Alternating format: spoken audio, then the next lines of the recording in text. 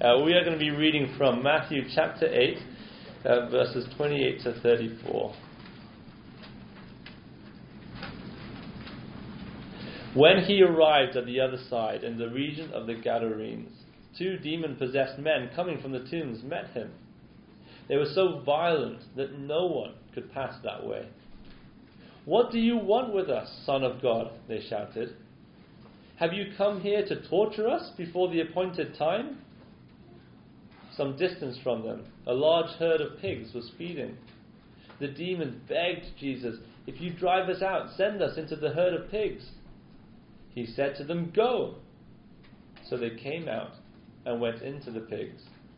And the whole herd rushed down the steep bank into the lake and died in the water. Those tending the pigs ran off, went into the town and reported all this, including what had happened to the demon-possessed men. Then the whole town went out to meet Jesus. And when they saw him, they pleaded with him to leave their region.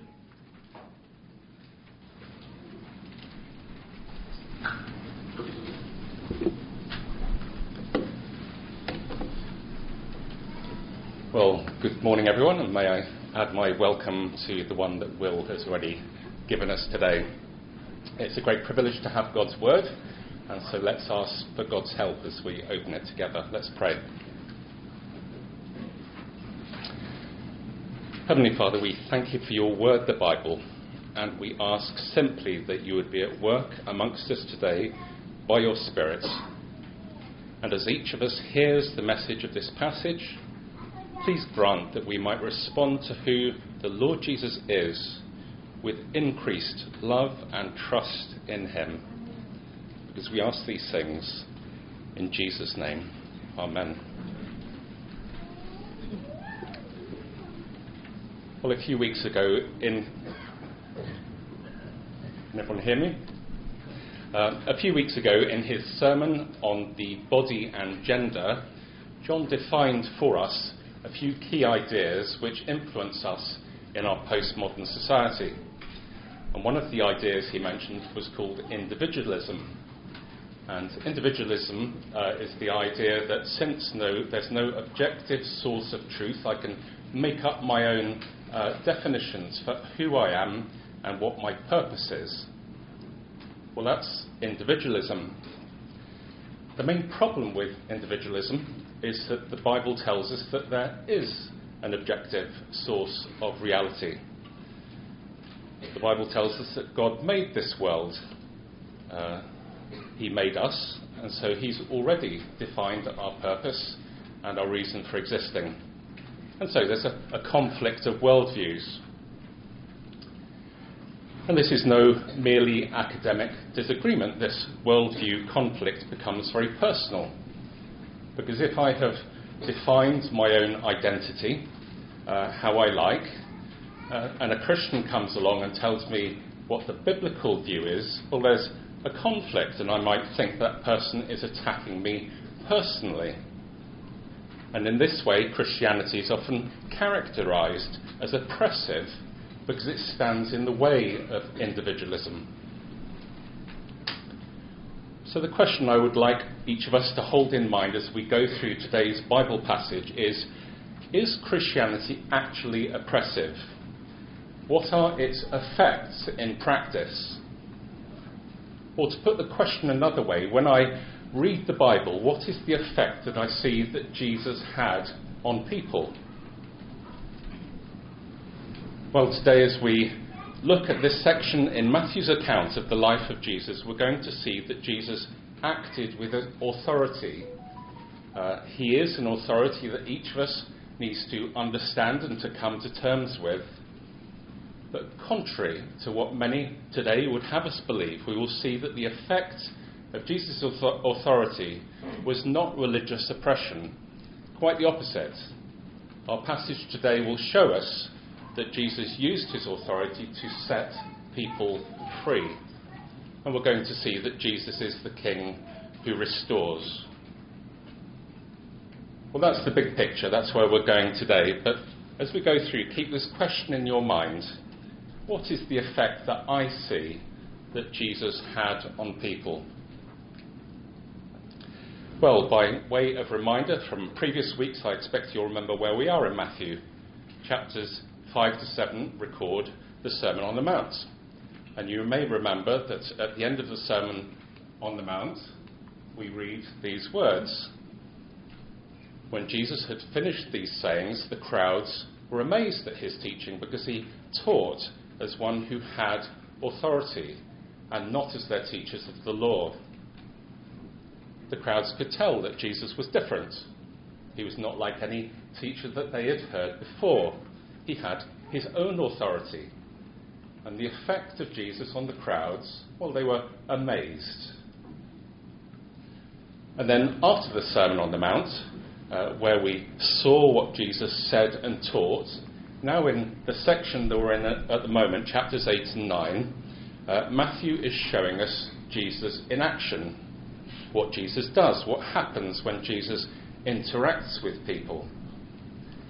And in this section, in various ways and in various situations, Matthew shows us how Jesus acted with authority. And we've seen that in previous weeks, haven't we? There are many examples that we've seen already in chapter 8. But just to give the most recent example, I expect you'll remember from last week the story of Jesus calming the storm.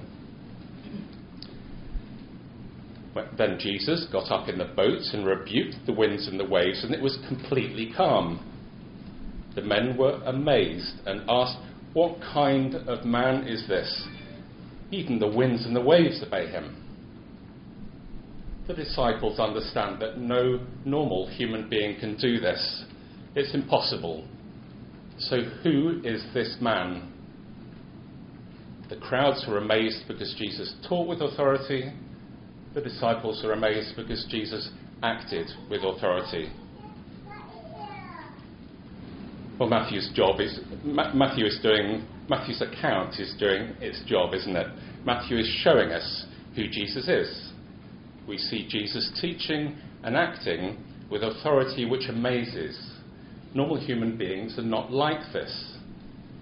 And the only possible explanation is that Jesus really is God walking the earth in human form. Well, all of that is by way of introduction. Let's get into today's passage. And we're going to look at today's passage under two main headings.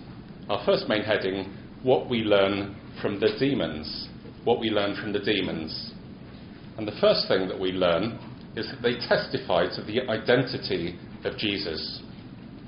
So, as we arrive at today's passage, verse 28, Jesus and his disciples have crossed over to the other side of the Sea of Galilee, and no doubt as they paddled across the lake on the now very calm water, and they step off the boat onto shore, his disciples still must have been mulling this question: what kind of man is this, that even the winds and the waves obey him? And we find that this is the very question that Matthew addresses next.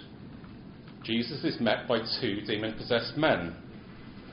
And while the disciples are still joining the dots, it turns out that the demons know exactly what kind of man this is. In fact, they shout it out. Verse 29, "What do you want with us, Son of God?" Mark and Luke actually add extra detail. They say that they shouted out, "Son of the Most High God." You see, the demons know exactly who Jesus is. He's the eternal second person of the Trinity. Now, I don't know every one of you to know where you're at with this question of Jesus' identity. Perhaps you're a bit like the disciples at this point in Matthew's narrative, and you still are not yet at a position of certainty about who Jesus is. Well, if that's you, may I encourage you simply to keep on reading, because one of Matthew's objectives in giving us his account of the life as Jesus is that he wants us to be sure about who Jesus is. And Matthew is presenting more and more evidence to us as we keep reading. Well then, the demons testify to the identity of Jesus. But that's not all we learn from the demons. They also point us to future judgment. We see this in verse 29.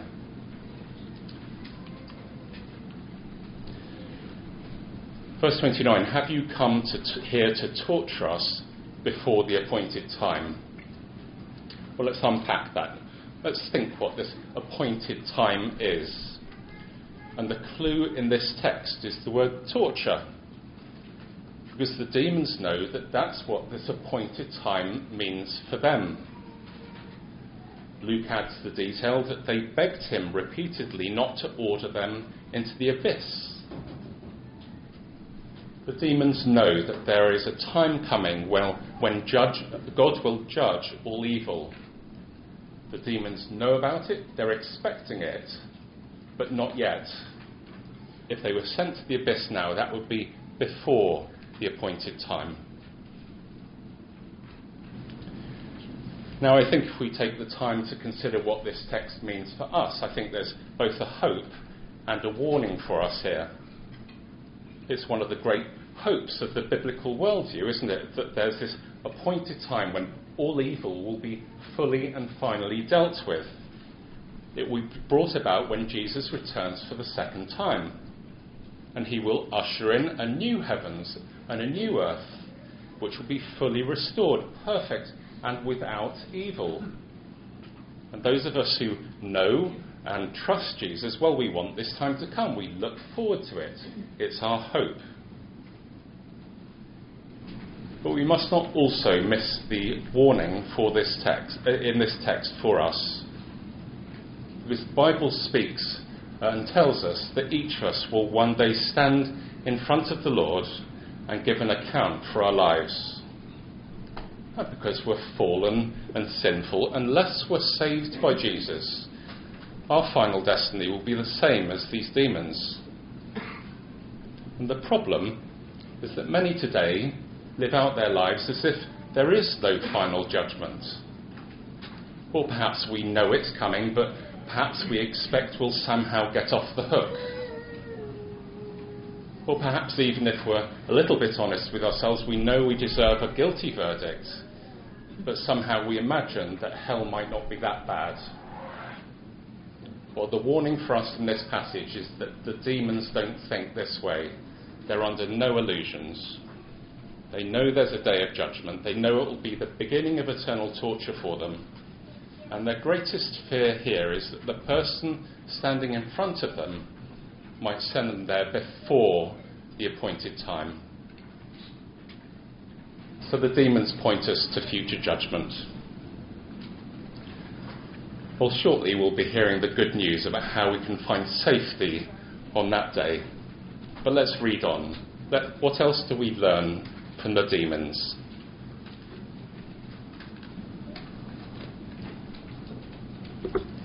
Well, we see their destructive effect.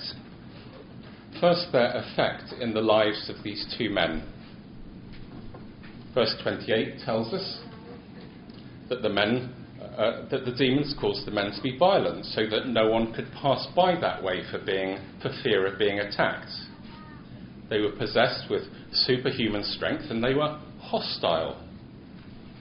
Verse 28 also tells us that the demons had driven them to live amongst the tombs. They couldn't live in the company of others. They were isolated. The other accounts in Mark and Luke, which, by the way, only tell us the story of one of these two men, they tell us that the demons caused the man to cut himself with stones. He was self-harming. So the effect of the demons in the lives of these two men was hostile, isolating, and destructive. Now, this passage reminds us that there are very real demonic powers at work in the world. And some people, even today, for them that means demonic possession.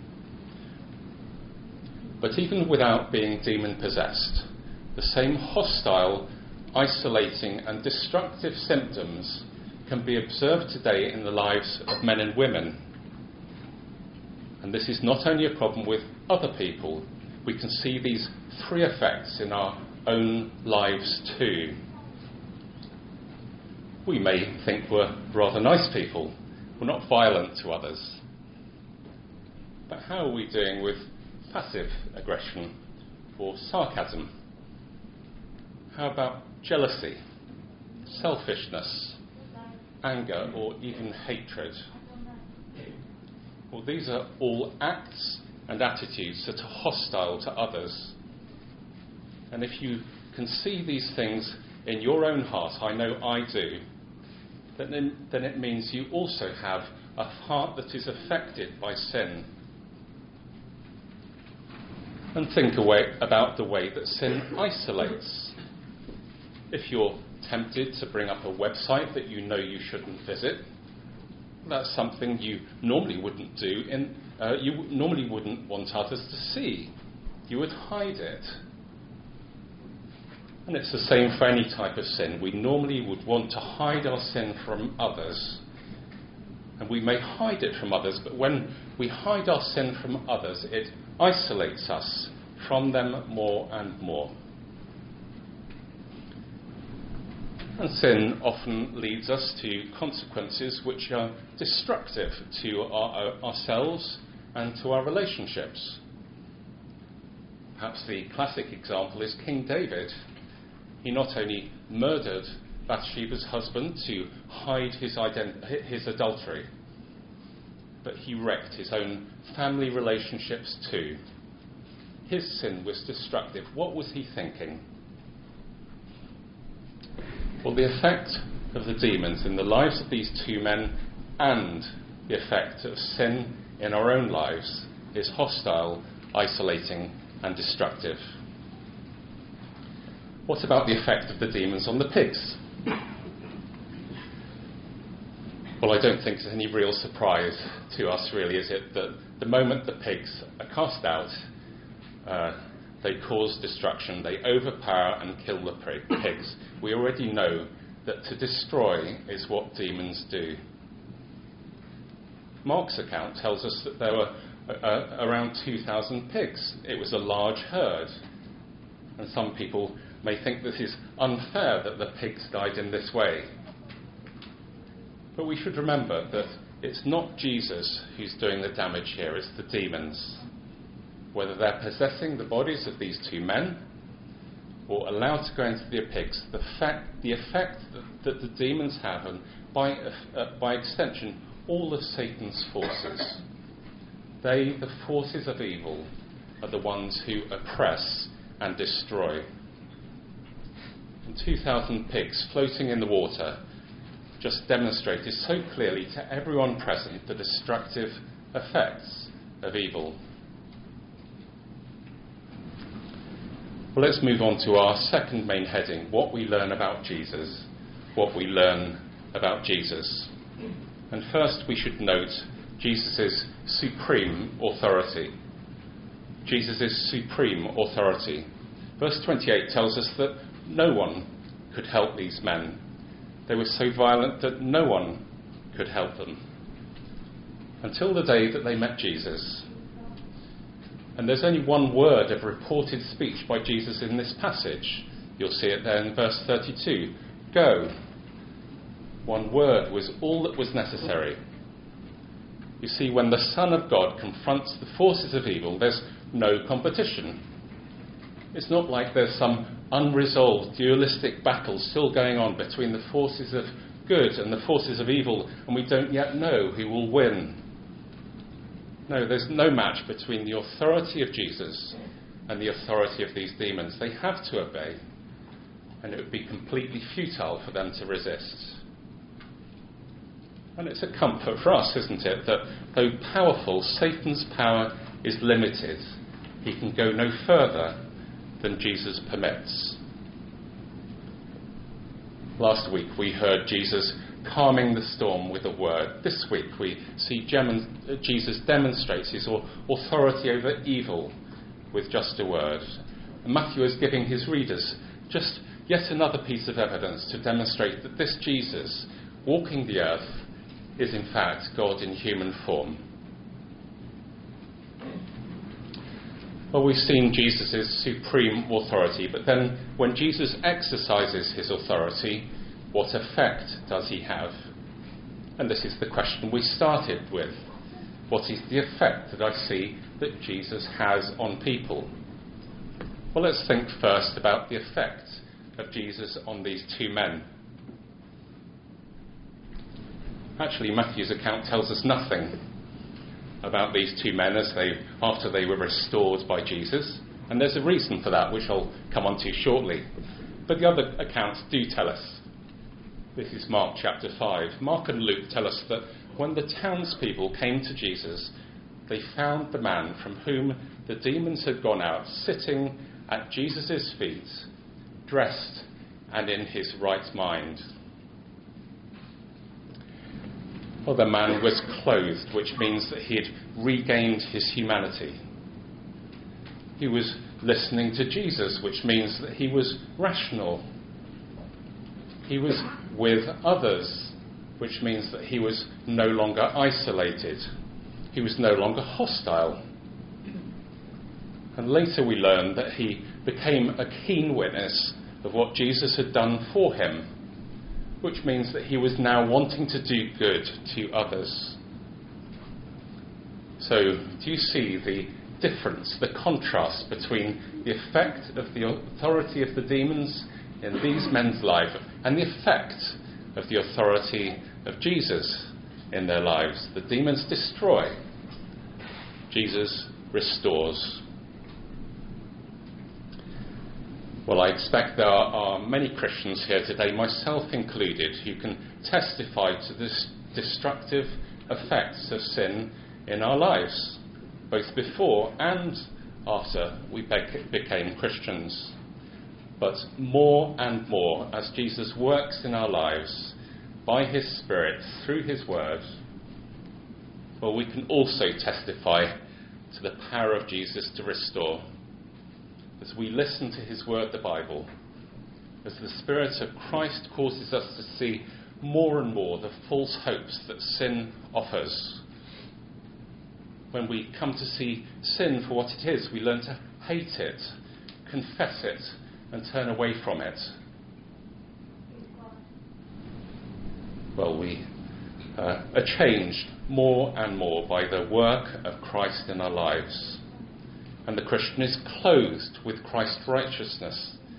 We're restored into a relationship with God. We want to be close to him in prayer. We're no longer isolated. We come into a fellowship with his people, the church. He gives us the power to show love to others and not be hostile to them. Well, do you see how Jesus is still having the same effects in the lives of Christians today? Jesus is still the King who restores. That's his effect. That's what he does. Well, we've seen Jesus' effect in the lives of these two men. Let's move on to think about the effect of Jesus on the townspeople. Verse 33, those tending the pigs ran off, went into the town and reported all this, including what had happened to the demon-possessed men. Then the whole town went out to meet Jesus, and when they saw him, they pleaded with him to leave their region. Are we surprised by their response? I think we're meant to be. Wouldn't we perhaps expect to hear that they thanked Jesus for healing these two men? Even for their own benefit, wouldn't we perhaps expect them to thank Jesus that they could now move about in the area without fear of being attacked? The townspeople first heard the report of what happened from the herdsman. Then the whole town went out to meet Jesus to see with their own eyes what had happened.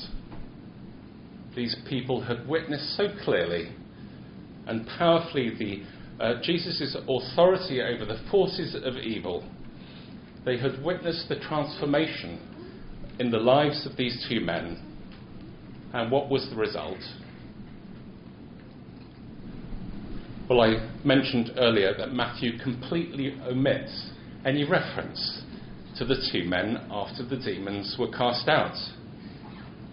And the reason seems to be that Matthew wants to place all of his focus, all of his emphasis not on the two men, but on the response of this town of people. The last words Matthew leaves us in this account are that they pleaded with him to leave their region. And the only reason given across all the accounts for why these people asked him to leave is that they were overcome with fear. Maybe it was a fear like the disciples in the boat, to be close to anyone so powerful. Maybe it was a fear because they didn't want any more of their livelihoods to be compromised. Well, we're not told exactly why they feared, but to quote one commentator, this particular town of people preferred pigs to people and their financial security to transformation of life. And we know that the response of these townspeople is actually very typical of what happened when people met Jesus. Matthew's account records that so often people rejected Jesus rather than following him. And those really are the only two options that Matthew gives us: reject or follow. Sadly, still today, most people, if they're confronted with who Jesus is, who the Lord and Creator of the universe is, they'll in effect say, "Go, please leave us." Even though all the evidence is that Jesus wants to do us good and set us free, our fallen human nature resists God. Well, that's the effect of Jesus on the townspeople. But there's one very important and very wonderful final thing we'll learn from Jesus. We see his grace. We should notice that there's nothing that these two men do to earn being saved. In fact, there's nothing they could do. They were held captive by demons. They couldn't free themselves, and no one else could help them either. They were powerless to escape. Grace means someone showing favour which isn't earned, giving something good when it isn't deserved. And the Lord Jesus comes here into the lives of these two men and does them good. He rescued those who could not help themselves and who could never pay him for the favour. He simply shows them his unmerited grace. That's who Jesus is. That's what he does. I'm sure many of you will know that many, many times throughout the Old Testament there's this repeated phrase: "The Lord is gracious and merciful, slow to anger and abounding in steadfast love." Many, many times we're reminded of who God is. That's what he does. Well, this story shows that Jesus is gracious and merciful in the lives of these two men, and his grace is just one more clue from Matthew that points to the identity of Jesus as God come down to earth.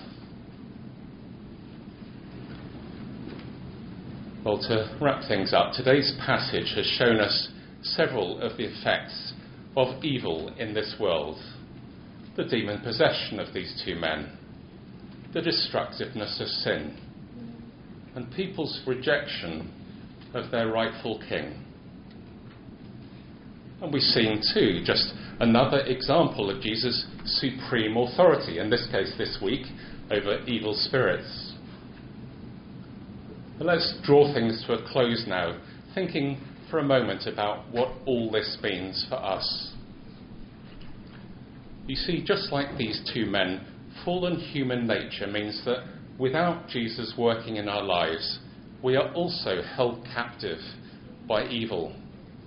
And without Jesus working in our lives to change us, we would be like these townspeople. None of us would choose to follow him. And that's because we've inherited an evil nature from our first parents. And it's a disease that we can't cure ourselves. And without Christ working in my life, I would have no power to resist or to defeat sin. in my own strength, I would have no hope. So like these two men, each of us needs to be rescued. And the good news from this passage is that there is someone who can rescue us. James Montgomery Boyce comments, just like these two men, for us, we have no natural hope of being saved unless Jesus comes, which is exactly what he does. We do not ask him to come, he comes uninvited. And even then, the evil spirits within us, are hostile to him and want him to go. Salvation comes when Jesus addresses our evil spirit of sin and drives it out, leaving us sitting there quietly, dressed and in our right mind. If you have been saved from sin, that's an amazing act of God. Boyce says salvation comes when Jesus addresses our evil spirit of sin and drives it out. Well, just as he did back then in the lives of these two men, so today the Lord Jesus still acts to save. He comes into the hearts of men and women today by his Holy Spirit in order to set us free from our captivity and our attachment to sin. And we never need to doubt his goodness, because the Lord Jesus went to the cross to bear the punishment for the sin that you and I deserve to bear ourselves. And no matter how great our sin, no matter our past history, he offers us grace. And with our sin paid for, the Christian can approach that appointed day that we've been hearing about and have nothing to fear. And so the important question for all of us is actually the same question that it's always been. How will we respond to Jesus? How will we respond to the grace that the Lord Jesus has shown us by his death on the cross? There are only two options: reject or follow. Will we be like the townspeople? Or will we come to Jesus to follow him and to accept the rescue that he offers us? If today you're someone who has never yet come to Jesus, I hope you can see from today's passage that the effect that Jesus had on people was not to oppress, but to restore. Just like these two men, if you come to Jesus today, you will find grace. Might I urge you to pray to him even today, and to ask him to begin that work of restoration in your own life. And if today you're someone who is already seeking to follow Jesus, might I urge you to keep going on, to keep fighting against sin in your life. Remember that sin is destructive. We should never be tempted to hold on to it. Rather, if we have temptations, or even if we fail and fall into sin, well, keep moving towards Jesus. Run to Christ and not away from him. Because if you're joined by faith to him, then he's already paid the penalty for your sin. You have nothing to fear from him. The good news of the gospel is that our standing with Christ and with God has nothing to do. It's not based on our own righteousness, but his. So you never need to doubt his grace to you. Rather, remember that God's plan in your life is to keep working in you, to transform you more and more into his likeness. And he's promised that he will complete his work in you. He is gracious and he'll do it. That's who he is, and that's what he does. Jesus is the King who restores. Well, let's come to the Lord now in prayer. Let's pray.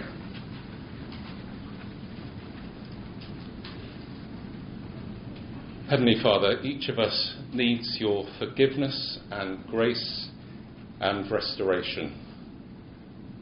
And we know that Christ is our only hope So may none of us be like the townspeople who wanted Jesus to leave them. Instead, please grant each one of us here today a greater awareness that Jesus' authority is for our good, so that we might run to him for rescue. And we ask these things in Jesus' precious name. Amen.